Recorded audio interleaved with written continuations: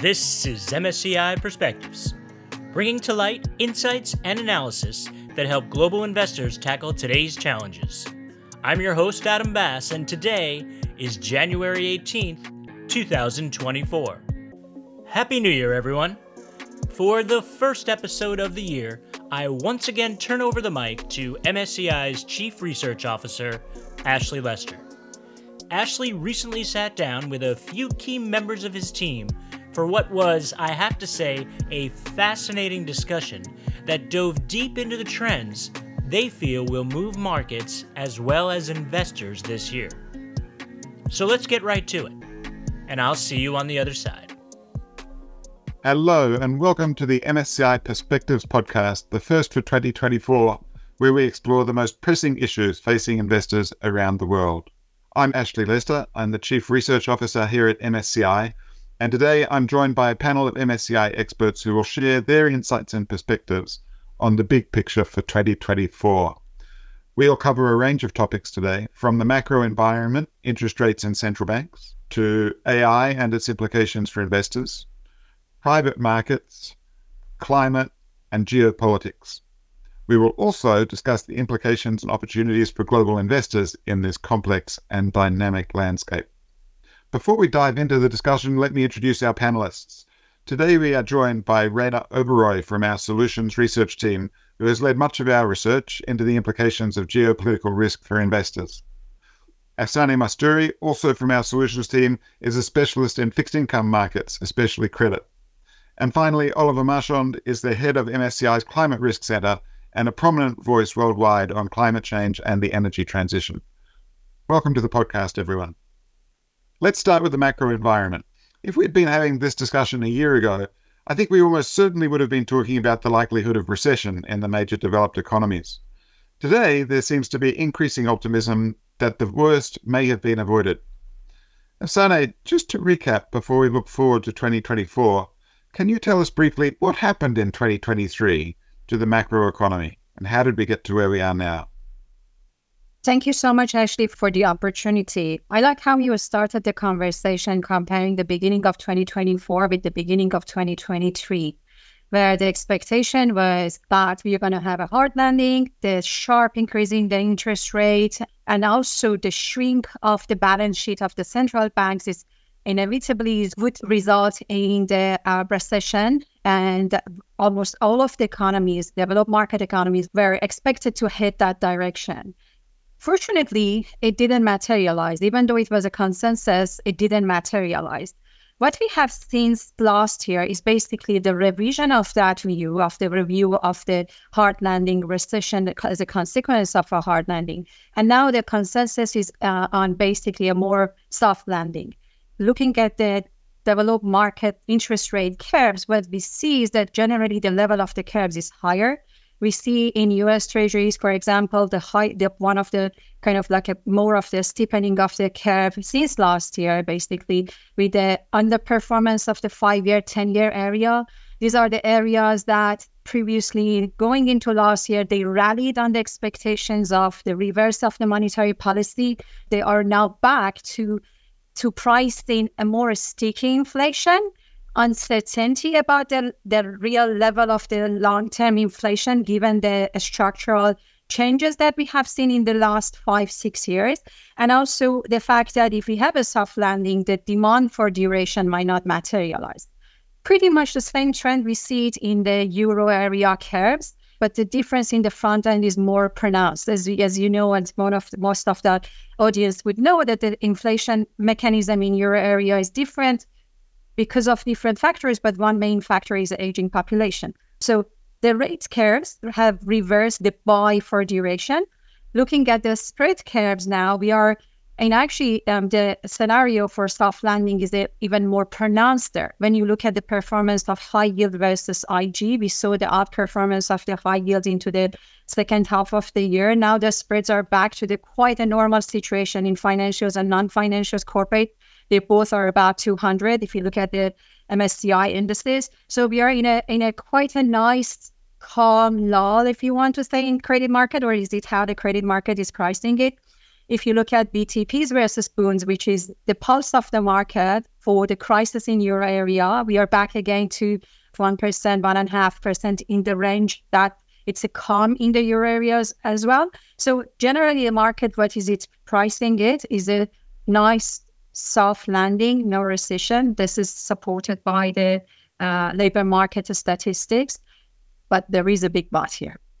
So it sounds like much of this perhaps was supported by what some of my old colleagues in the macroeconomics profession have taken to calling an immaculate disinflation, right?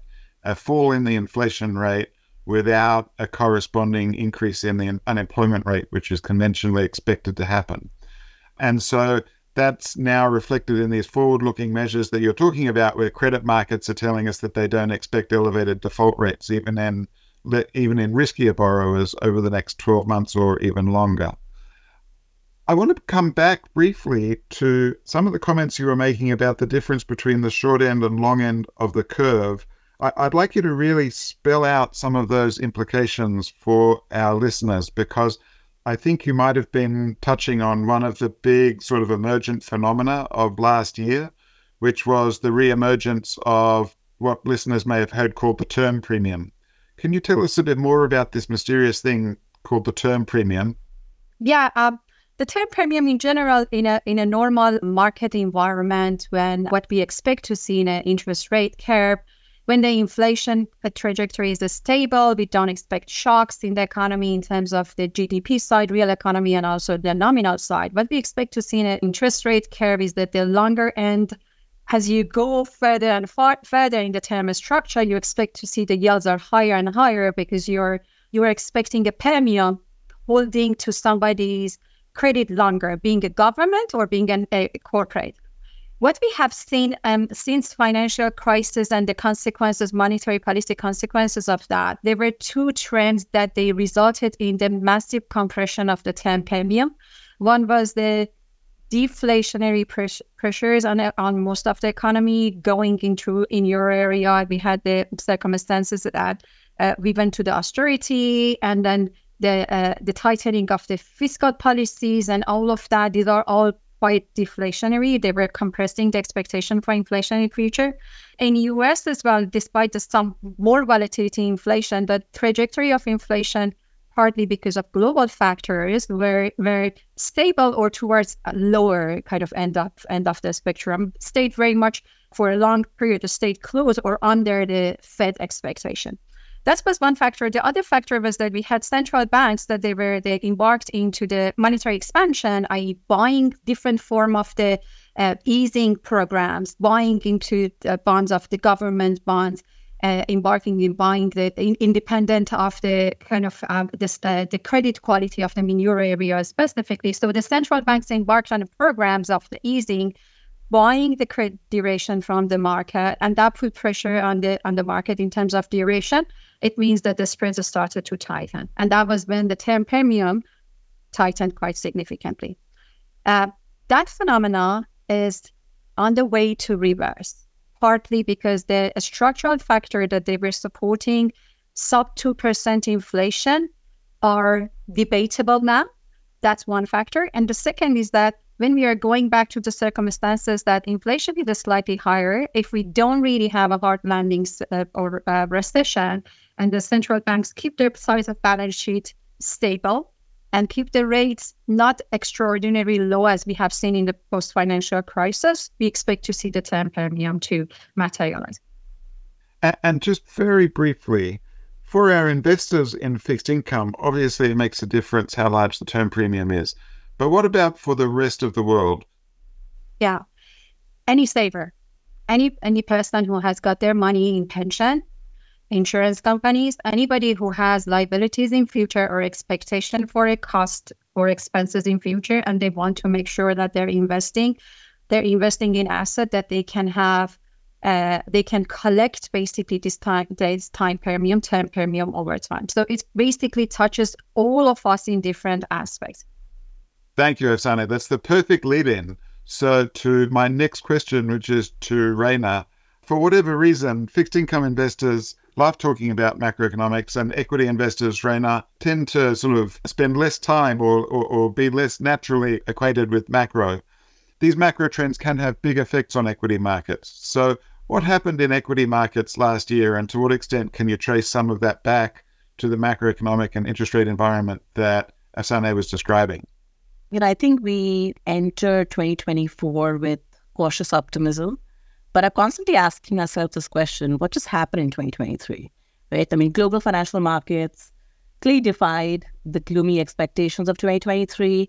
This widely anticipated global recession never came, and the stocks rallied, assuming that the US would get a soft landing. Now, that is clearly widely priced in, and investors are expecting that. The market is pricing in that.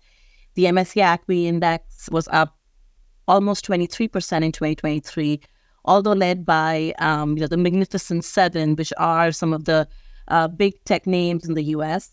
Now, one important point to note here is that in this whole backdrop, we hear these names a lot. We hear the US big tech names drove the rally.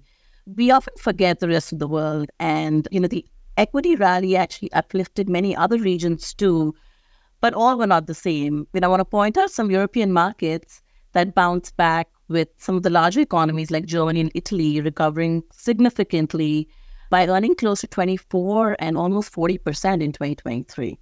Now, the optimism about these aggressive interest rate cuts in 2023, actually, to your point, was front and center for emerging market countries too.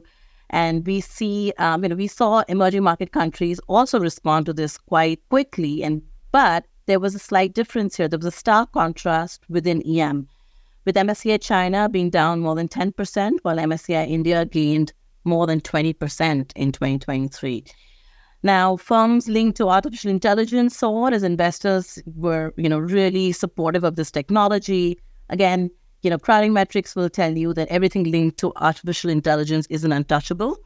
And there was yet another reason why quality as an investment thesis actually prevailed in 2023 and outperformed the broader market, reminding investors once again that quality is a premium that investors are not willing to compromise on. We'll come back to AI and the dominance of big tech, but I think your points about other markets are particularly interesting, perhaps really highlight the extent to which we might think that coming into this year, markets feel a bit like they're priced for perfection, where we've got, according to the MSCI macroeconomics model, we've got relatively high expected returns to fixed income instruments priced in. That's obviously driven off the back of relatively high yields and some favorable roll down.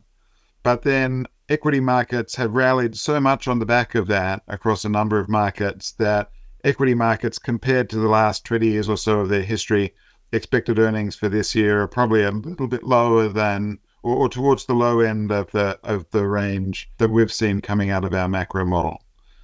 It feels like the drivers for this year are going to be, did markets get it right in pricing for perfection, or are there going to be some unexpected and material speed ups along the way? Absolutely, Ashley. And I think, that ties in really nicely with what I want to highlight for equity markets specifically, the risks and opportunities, what investors should look out for in 2024, what matters to equity investors. And, some of it is expected, some of it is perhaps unpredictable. But, let's start with the bad news, which are the risks that equity investors should care about. I like the number 3. It's easy to understand, hopefully easy to remember for a lot of us.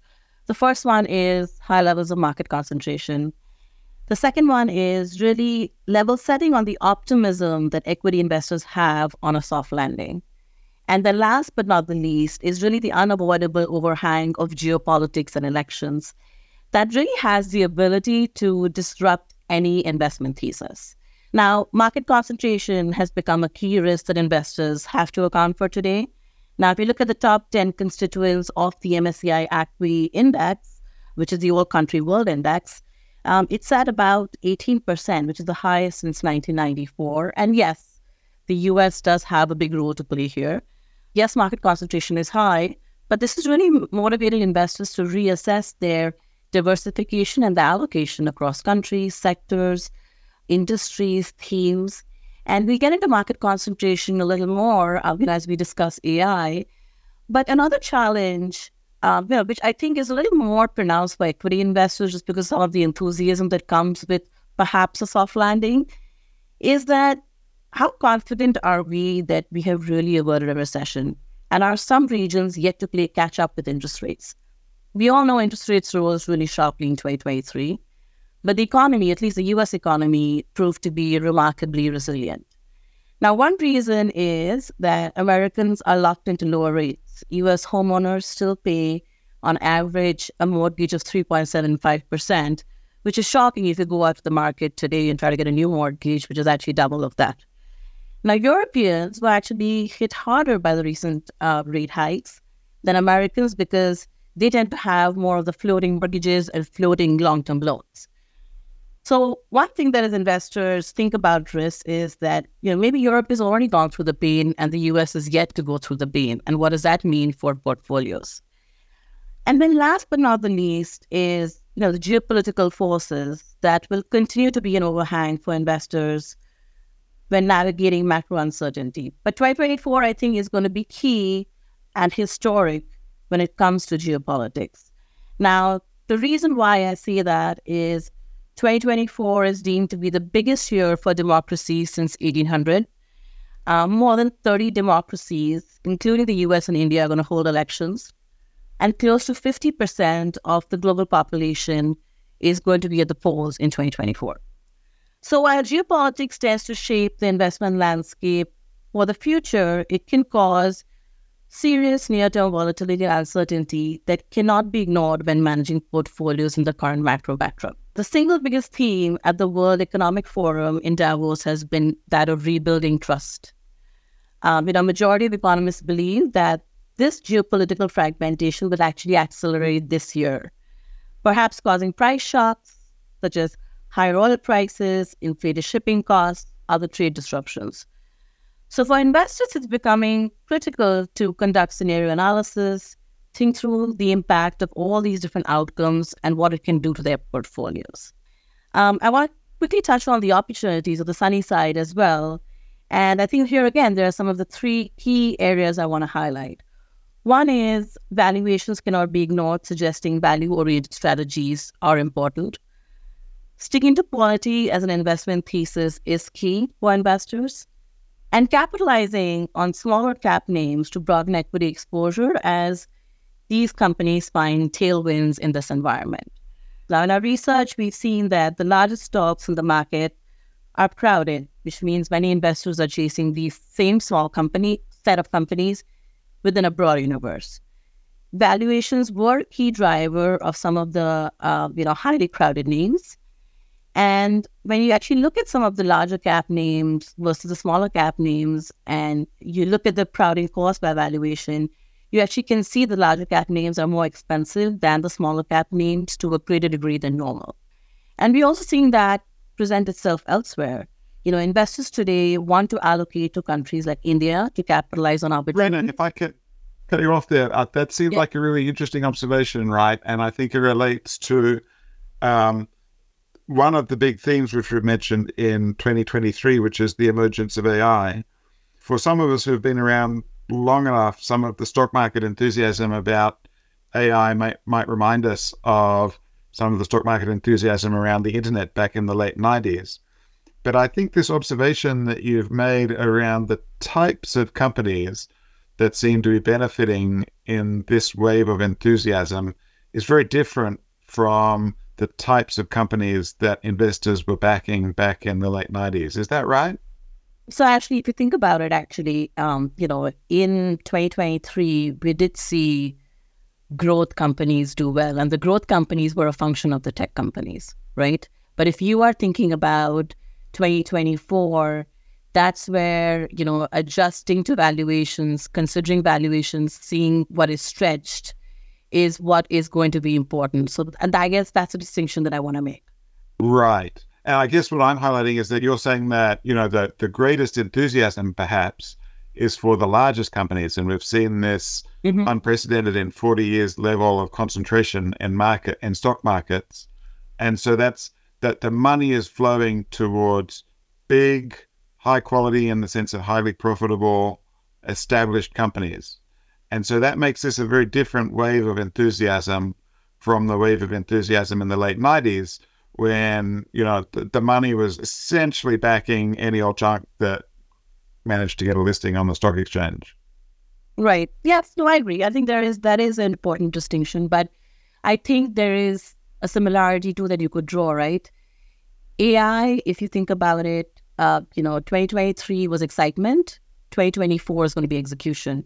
2024 is going to be where investors actually make that distinction of what really benefits from AI versus what is loosely affiliated with AI. I think that's the distinction that investors need to make, and that's the distinction that some of the insights that we bring can help investors make that distinction. That's really interesting. But on that exact point, I think I want to bring Oliver into our conversation. Oliver, my question for you is, how do you see AI affecting your work on helping investors assess the effects of climate change? There's a little bit of a tendency for the following formula. Take AI and the new large language models plus any problem that you see and, portray it as a potentially, very promising solution. And I think we especially see that with climate. Experts that I've talked to at COP28, the last UN climate change conference in Dubai in December, where AI and climate was a big topic, I think agreed on the following. The blockchain was a similar technology which proved to be practically completely useless for climate. To the contrary, what it did was it sparked, the popularity of Bitcoin, which is a extremely emission-intensive technology. But AI and climate, I think everybody agrees that it does have a lot of potential in solving climate. Let me give you some examples. We definitely do need technological breakthroughs, especially in the energy sector, to solve the climate crisis and for decarbonization. And as any industrial process probably will benefit from the acceleration that AI provides, especially as mathematical reasoning will be included in large language models. We see huge potential here. But there are also other areas where AI could potentially help. One, for example, is, COP28 itself is a negotiation question. It's a diplomatic exercise. Large language models can help to bring in some impartiality into those negotiations and maybe drive consensus a little bit quicker. In our area for investors, we see the biggest potential, and we've just run a big hackathon together with the best AI engineers from Google, where we've looked at all of the opportunities that we would have in the climate and AI space. And I think we do see the biggest opportunity in data extraction and data processing.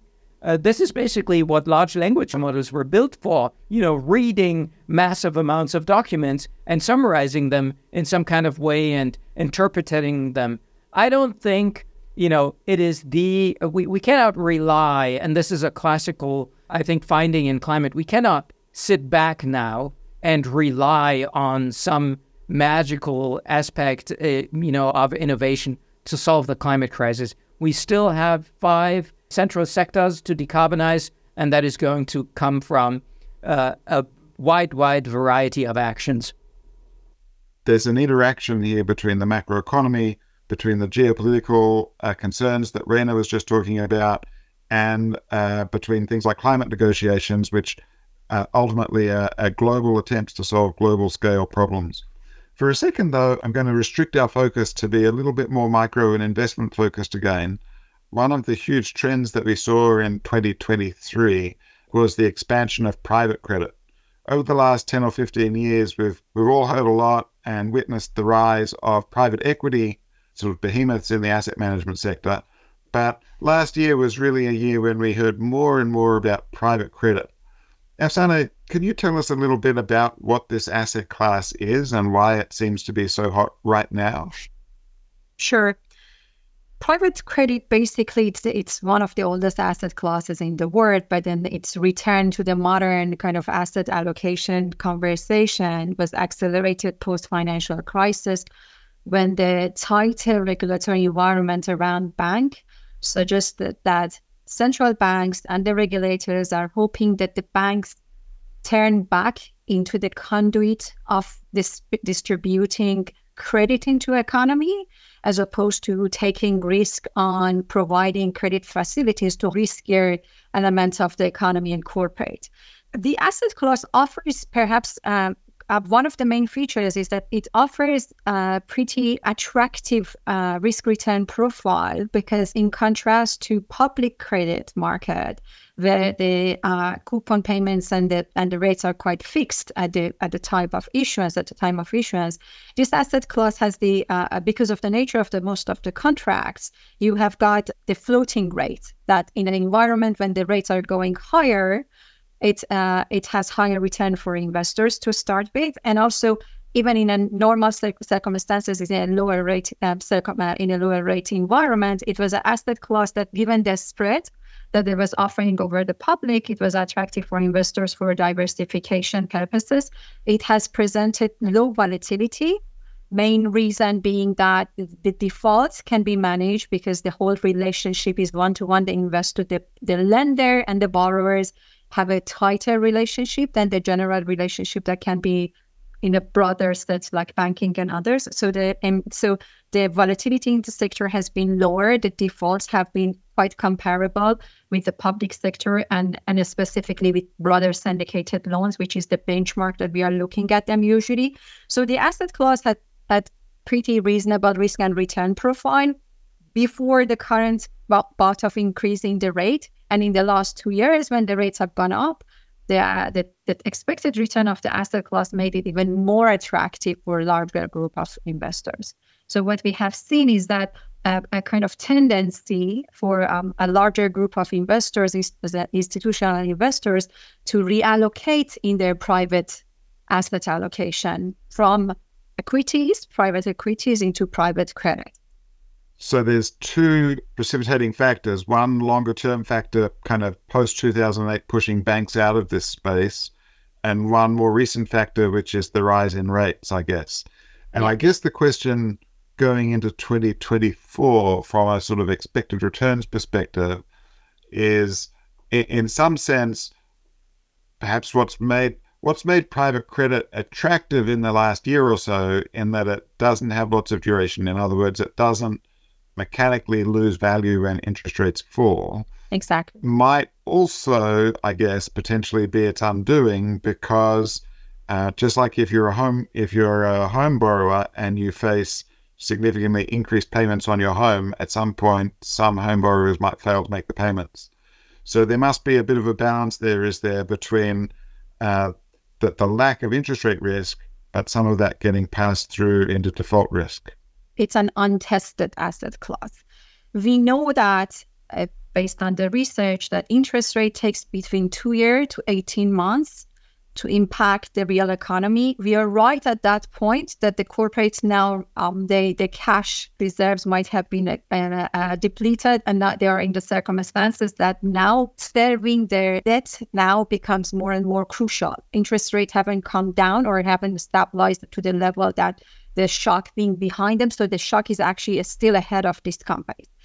This is one side of the story, that because higher interest rates, there is expectation to see perhaps more default going into next year and the year after. The other side of the story is that when we look at the dry powder of the private creditors, basically private credit sector, and we look at the ways that they can manage and restructure, one thing that we would expect to see is that some of these defaults, so that the current high interest rate might not translate into one-to-one into increasing defaults rate, because a lot of these defaults can be replaced by restructuring, extended loans, and extended time. It certainly impacts the return of the asset class, but it might not necessarily result in higher increase in the default. Plus, we would have similar dynamic with, again, the comparable asset group, which is syndicated loans. The loose syndicated terms, because most of them were syndicated at a more benign environment, lower rate environment, and the competition there resulted in a lot of loans to leverage sectors or lower quality. So there is a chance that what we see is that the combination of higher power of private credit sector to restructure and the loose terms of the syndicates part, we might see is that rather than increase of the default in private credit versus the other public side, we might see them just stay hand in hand, carry on hand in hand, as we have seen almost since 2018. I see. Now, it's fascinating, I think, and some of our listeners may not fully realize just how dominant private asset managers have become in terms of revenues to the asset management sector. And in fact, if you look at the sort of top asset managers by market cap in the world, almost all of them really are actually alternative asset, what we might in the past have called alternative asset managers of private assets in one form or another. So this is clearly already a very important asset class, but I think it's fair to say that we see both more demand from the private asset managers to manage more money and significant interest from institutional investors to give them more money to manage. And I think we see that at both ends of the sort of spectrum. On the one hand, we see many of the biggest and most sophisticated pension funds in the world investing heavily in this area. And on the other hand, we see large wealth managers increasingly looking to put their clients in new forms of vehicles that access some of these assets. Reina, when you talk to both the largest asset owners in the world and the large wealth managers, what are the sorts of questions they're asking about these types of assets which would enable them to make further investments in private assets? And what are their concerns about doing so? Yeah, actually, I think if I were to, generalize or summarize, I think the biggest question is, how can I get transparency into what I'm doing? With the transparency that public markets provide is obviously unparalleled, but the opportunity set that public markets provide is obviously limited. And for various reasons, whether you think about those investing in China or thinking about public markets and private markets, a key area also that is coming up a lot from clients, both on the wealth side and also on the sophisticated institutional investor side, is about climate implications for private assets, right? So one of the things that Oliver mentioned, the key takeaways of COP28 coming out of Dubai was that investors are increasingly prioritizing financing the energy transition rather than focusing just on portfolio level carbonization or decarbonization. Now, regardless of the objective, I think one thing is becoming clear, that investors are recognizing that there are opportunities associated with this transition, and this transition is going to be across all sectors and industries instead of just a handful of companies. So whether it's identifying the straight-up disruptors like clean tech or identifying the leaders, right, of energy transition, public markets remain a very small part of the investment process and the investment universe. Now, one other thing that is coming up a lot is investors are actually excited about private equity going forward and the private asset class in general. And that is actually not necessarily because of falling rates in 2024 or they have more opportunities. I think it goes back to our previous point that everything is interrelated, that AI will be key in shaping the private asset industry going forward. Now, there was a recent survey done of 1,200 CEOs around the world who said essentially 7 out of 10 said that they recognize that companies must move forward with AI. And private equity firms are right there in the transformation. If you think about due diligence, if you think about reporting, it's going to become massively efficient and a much more scalable way of doing things as AI disrupts this, right? So I think, there's a macro environment clearly that we've focused on, but there's so many structural changes that really can provide pockets of opportunities in this alternative asset class. And I think investors are excited to explore that as well. And Reina, there must be parallel opportunities, both in terms of transparency and in terms of some of the data gathering that Oliver was talking about earlier. If we think about significant investments in real assets and real estate as well, right, which is traditionally also a bespoke market that suffers from lack of transparency. Yeah, absolutely. I think, the biggest challenge in the real assets landscape has just been that, buyers and sellers have not been able to agree in terms of what the value of a property is. There have been decline in transaction volumes, and that has led to an increase in liquidity. So essentially, the biggest question investors are right now trying to find out or address is which loans are potentially at risk. And I think, one simple assessment that we do at our end is really look at loan to value ratios. And if you look at that across different industries, across different spectrums, you clearly see that offices are particularly at risk. Around 80% of office loans are currently estimated to have LTVs of above 60%, potentially facing refinancing difficulty if maturity happens fairly quickly.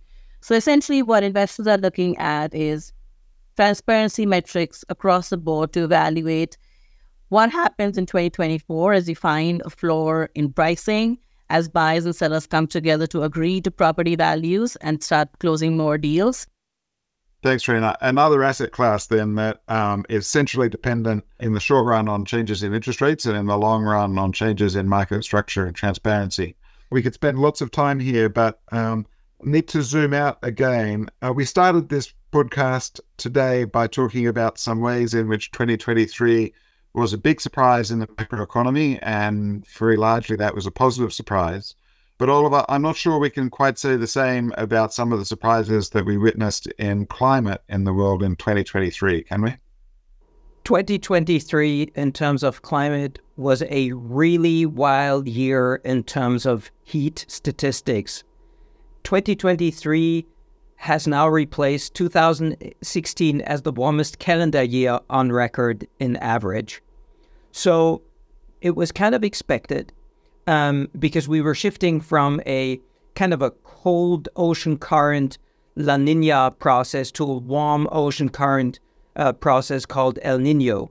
But the difference between the 2016 and 2023 record is 0.17 degrees. And while that sounds really small, if you go out in the morning and there's a difference in temperature of 0.17 degrees, you're not going to notice. But in terms of total energy, this means every second on every place on Earth, was this 0.17 degrees hotter. And, that isn't distributed equally across the planet. So that is a really large gap. It is so large that climate scientists in general don't really understand where that gap comes from. We need to rewrite the books on ocean currents and the interchange between ocean temperature and air temperature to even explain that. That's how wild the record is. The average temperature on Earth, compared to pre-industrial times, where it was pretty constant, was about 1.4 to 1.5 degrees, depending on the statistic that you use, hotter. We're kind of seeing that we're slowly hitting that important 1.5 degree ceiling, that climate scientists have identified as a absolutely must keep within those limits, warming in order to avoid the most extreme consequences of climate change. I'm going to explain a little bit why this record is so important also for investors. First of all, heat within the spectrum of all of the extreme weather events is the most costly extreme weather effect. And the reason is because it touches every sector. It does have a wide implication on business continuity and business interruption. And also, heat waves have a gigantic geographical extent. While tropical cyclones and fluvial floods, for example, usually produce images, that portray a big sense of destruction and interruption, heat waves are much more worse because they're really wide. Second of all, climate scientists have found out that this heat in 2023 was expected because of this El Nino effect that I talked about, but climate scientists actually found out it had almost no effect on the outcome because we had a little bit of La Nina in the beginning of the year, some El Nino developing in the end of the year, and that canceled each other out.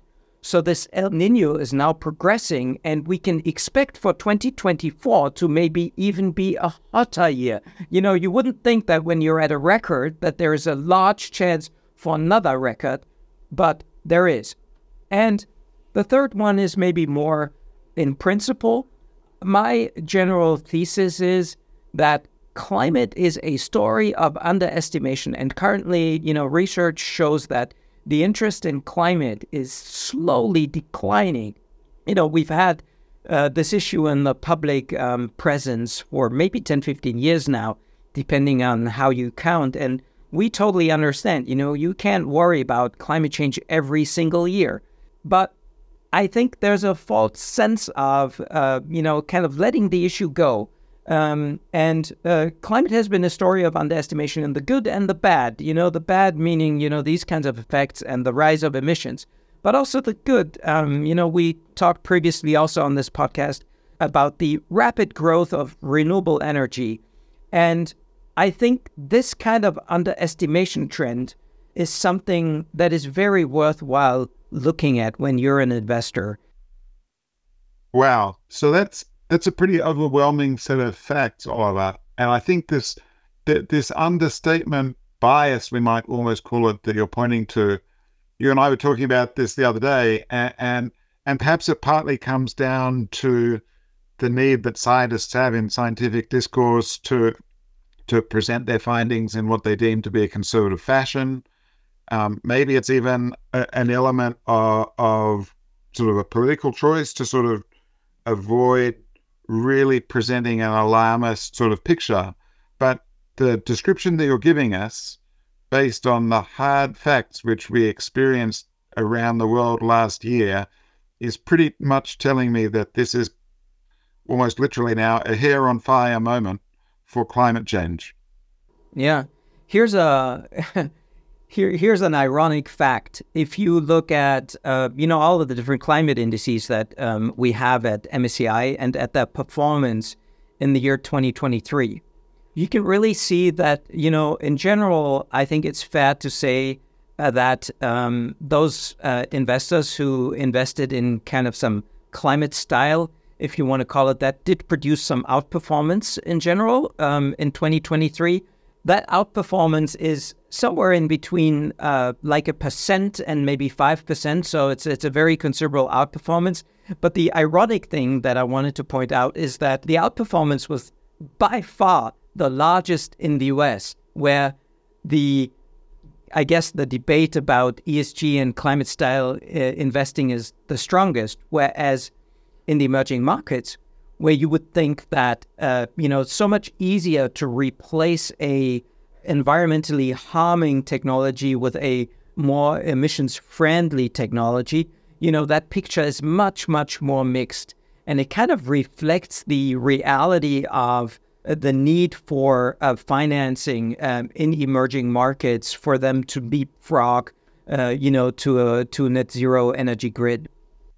So the world really is heating up. You said slowly, but it's probably more accurate to say quickly. What did we decide to do about it at COP? Does that have any chance of setting us on the right track?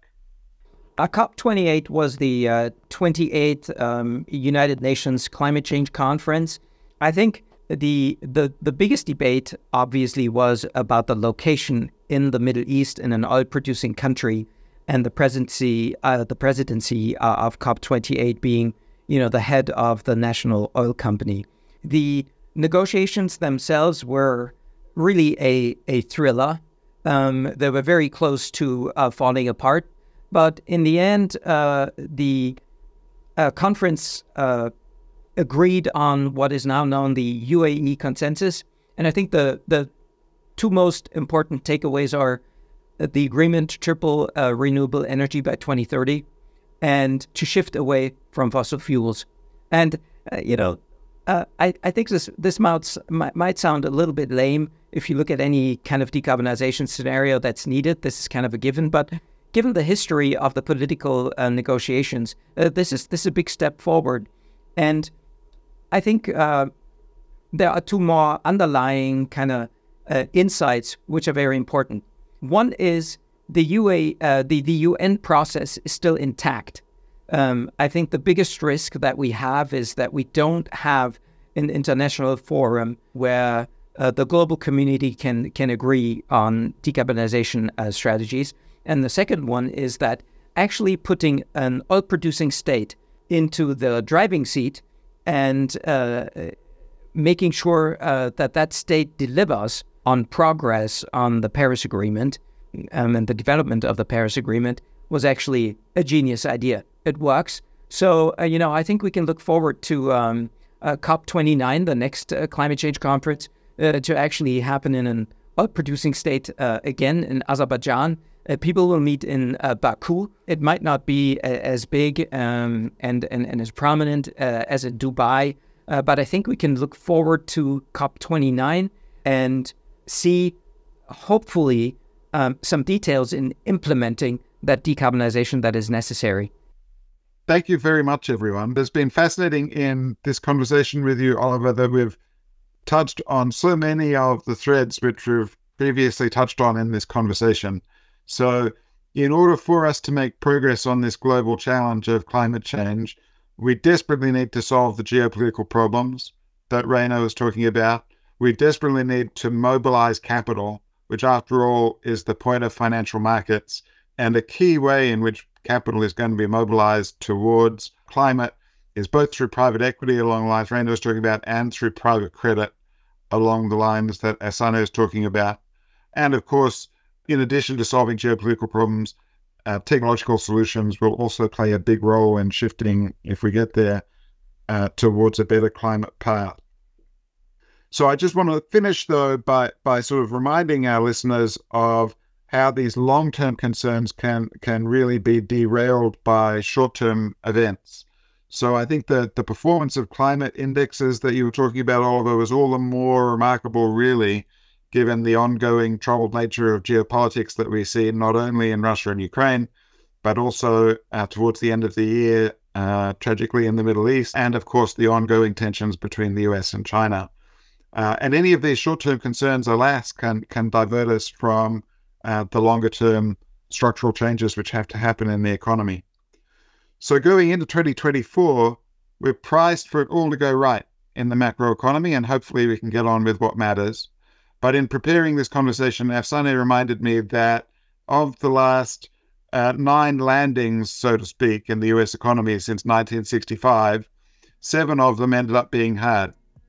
So statistically, what we're pricing for is about a 22% success rate. So listeners, I'll leave you with the thought that we can all hope that markets have it right and we're in for that 1 in 4 successful soft landing. That's all for this week. Our thanks to Ashley, Afsana, Raina, and Oliver, and of course to all of you for listening. For more insights from Ashley and team, visit the In Focus page at msci.com. As for Joe and I, well, we'll be back with fresh episodes every 2 weeks this year. We have a big year planned, and we hope you'll join us. If you like what you hear, be sure to follow the program or leave a review. We'd honestly love to hear from you. Until next time, I'm your host Adam Bass, and this is MSCI Perspectives. Stay safe, everyone.